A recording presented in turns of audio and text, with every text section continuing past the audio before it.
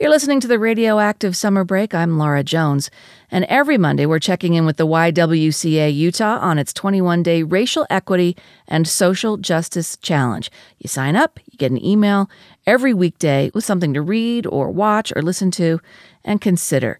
Tonight, a conversation with the Y's Chief Mission Impact Officer, Sandra Stokes. Being the Chief Mission Impact Officer is looking at how do I take our mission and make sure it's anchored throughout our programs and coming to life amidst us as employees and providers of that service. So, as you know, with our 21-day challenge, we really have been putting that the focus on what does it mean to eliminate racism? How do you eliminate racism? And when we say you, it means us here at the YWCA Utah. We've had to define that for ourselves. And so part of my work has been figuring out, helping us flesh out what does racial equity look like at the YWCA and what activities are we generating and participating in that are assisting us in advancing racial and gender equity, because that in the activity and the process is how the mission comes to life. And then it's layered on how do we administer services with racial and gender equity rooted in the delivery of that service. So we're always currently looking at how do we bring this work to life in us as individuals and us as a collective. So we have affinity groups, we have racial equity work groups, and we are always talking through our mission. We have all staff meetings on race. It's an ongoing process work. Instead of in many organizations, it's kind of like a one and done. They'll do a workshop. They'll do an implicit bias workshop, which is all beautiful and definitely needed. But for us, it's an ongoing ongoing activity, not just a one-off. And so my job is to work with our different committees to keep that work alive, bringing it to life with our board through our external community work. I'm constantly trying to move it along, and then from there saying, and this is how it impacts our mission. I'm in month 7, Laura. Sounds like the 21-day challenge is more of 365, 24/7 at the YWCA of Utah. Absolutely.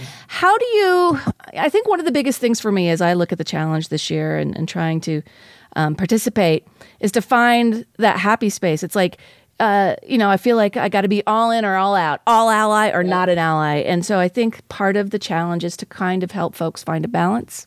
It's finding the balance, Laura, and I would say also maintaining the energy. And that's really what I'm looking at right now. It's even for myself.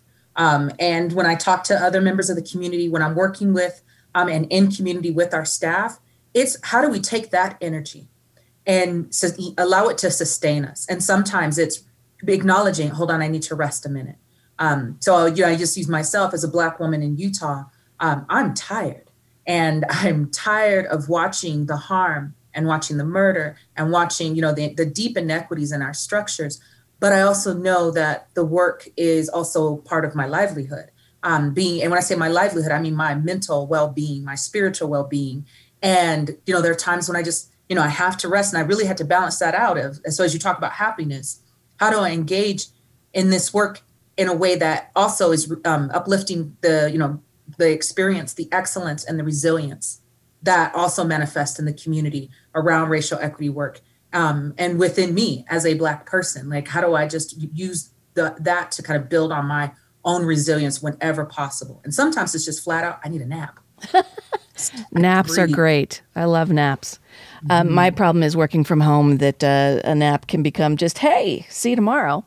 So I think that's, some people might feel some trepidation when thinking about this year's 21-day challenge, like, what am I in for? And so we wanted to highlight some of the things that are being discussed in these daily emails.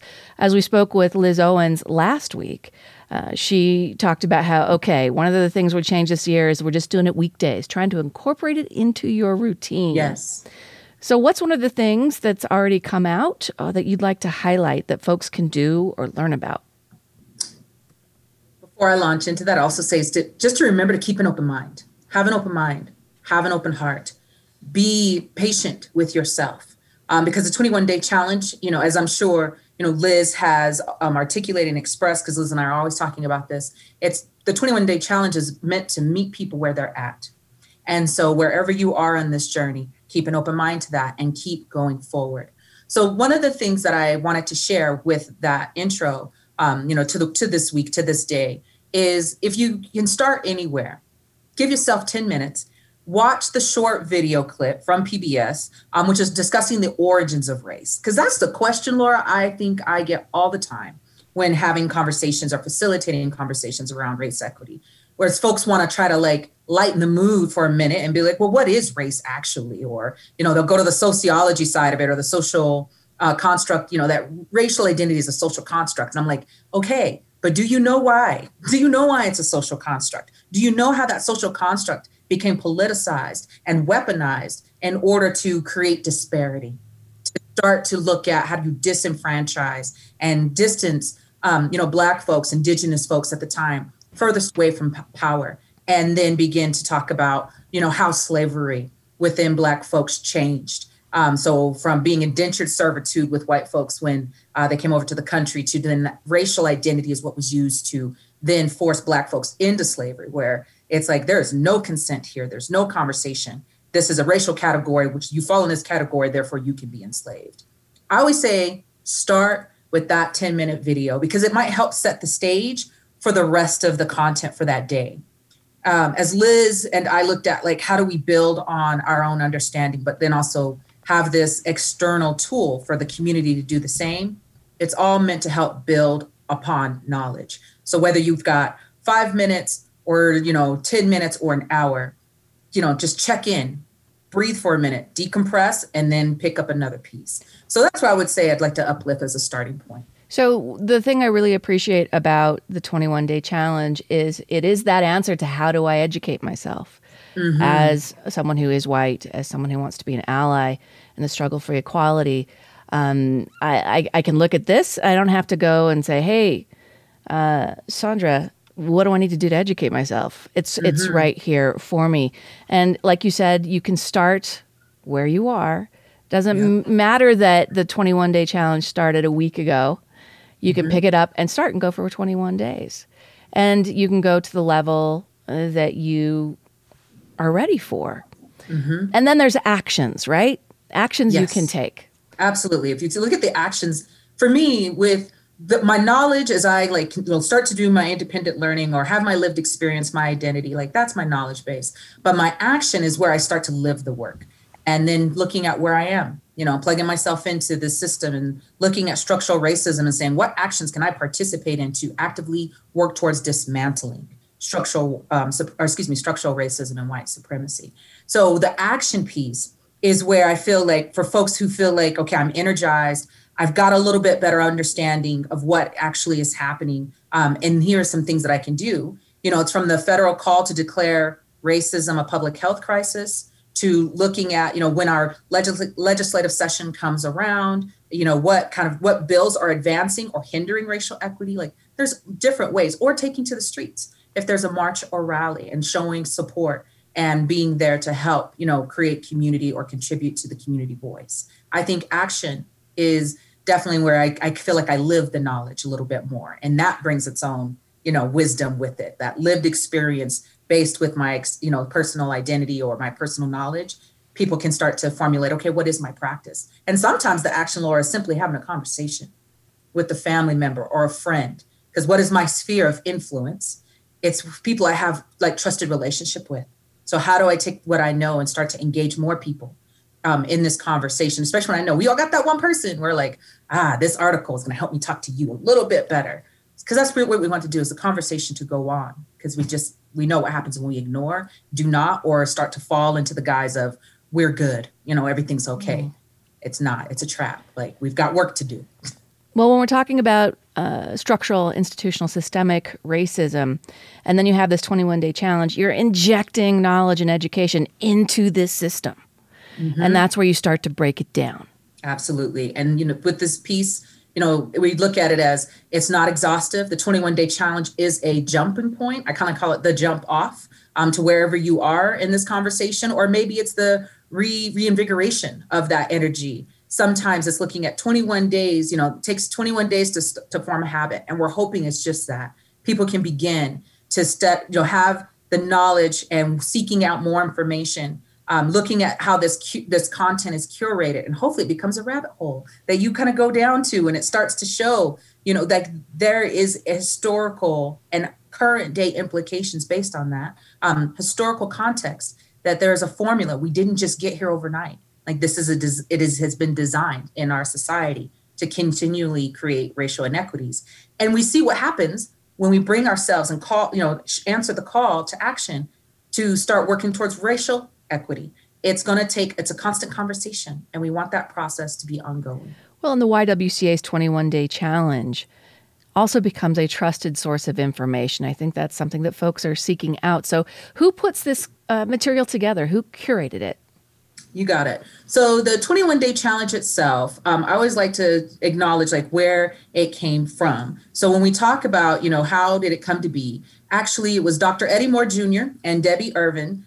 They have created this content, and many organizations have adapted it. And we got it from our sister organization in the YWCA Cleveland. And then we kind of took the framework and brought it here to Salt Lake City, Utah. And actually, it was like, you know, many of our staff, but with the leadership of Liz Owens, myself, and many of our race equity work group members, it was a collaborative effort. But it was looking at getting it off the ground and looking at how do we curate content specifically that, you know, for our state, for our community, and where we're at. It was Liz Owens leading out on that charge and helping build that. So we created this together in community, and many folks have their thumbprint on it. It's a labor of love. But it is one of those where we look at, it's very unique because it's something that we've handpicked, and, you know, Liz looked at different content, and then we looked at how do we build that knowledge in these 21 days and go back to the roots in a way. So kind of going back to the beginning, because this year we saw, you know, we saw anti-Asian hate start to just take off and ramp up, along with, you know, anti-Blackness still echoing and showing up in our community and in our, you know, in our nation. We just saw like family separation still not being, you know, heavily discussed. So we're like, okay, we've got to kind of go back and let's say, how do we start with folks understanding what is race and how did we get here? So that's kind of how we built it and who built it. It's coming out of our organization. It's with BIPOC folks, you know, kind of helping curate this together under the leadership of Liz Owens and in community with our racial equity work group and myself. Sandra, what's the website where people can get more information, sign up, get started on the 21-day challenge? Absolutely. So to go and sign up, because it's never too late, as you mentioned, it's ywcautah.org/challenge. And I always like to tell folks, sign up as an individual. You can also sign up as a group. We have a toolkit, but when you sign up there, you, like you said, you get this standing archive. You have this library, whether you missed a day, maybe you missed 4 days, maybe you missed a week. You can always go back and it continues to live there in your email box and you have access to it on an ongoing basis. Sandra Stokes of the YWCA of Utah. Check tonight's show post for links to the Y and its 21-day racial equity and social justice challenge. You can sign up and start anytime. Still to come, a song of summer from Troy Williams on today's anniversary of the Stonewall riots. And Maria Garcia's will add to our Songs of Summer playlist, as well as share her thoughts on the hot housing market, evictions, and rent relief in the capital city. I'm Laura Jones, and this band will be at Deer Valley in August. Indigo Girls with Change My Heart on KRCL 90.9. It's the radioactive summer break.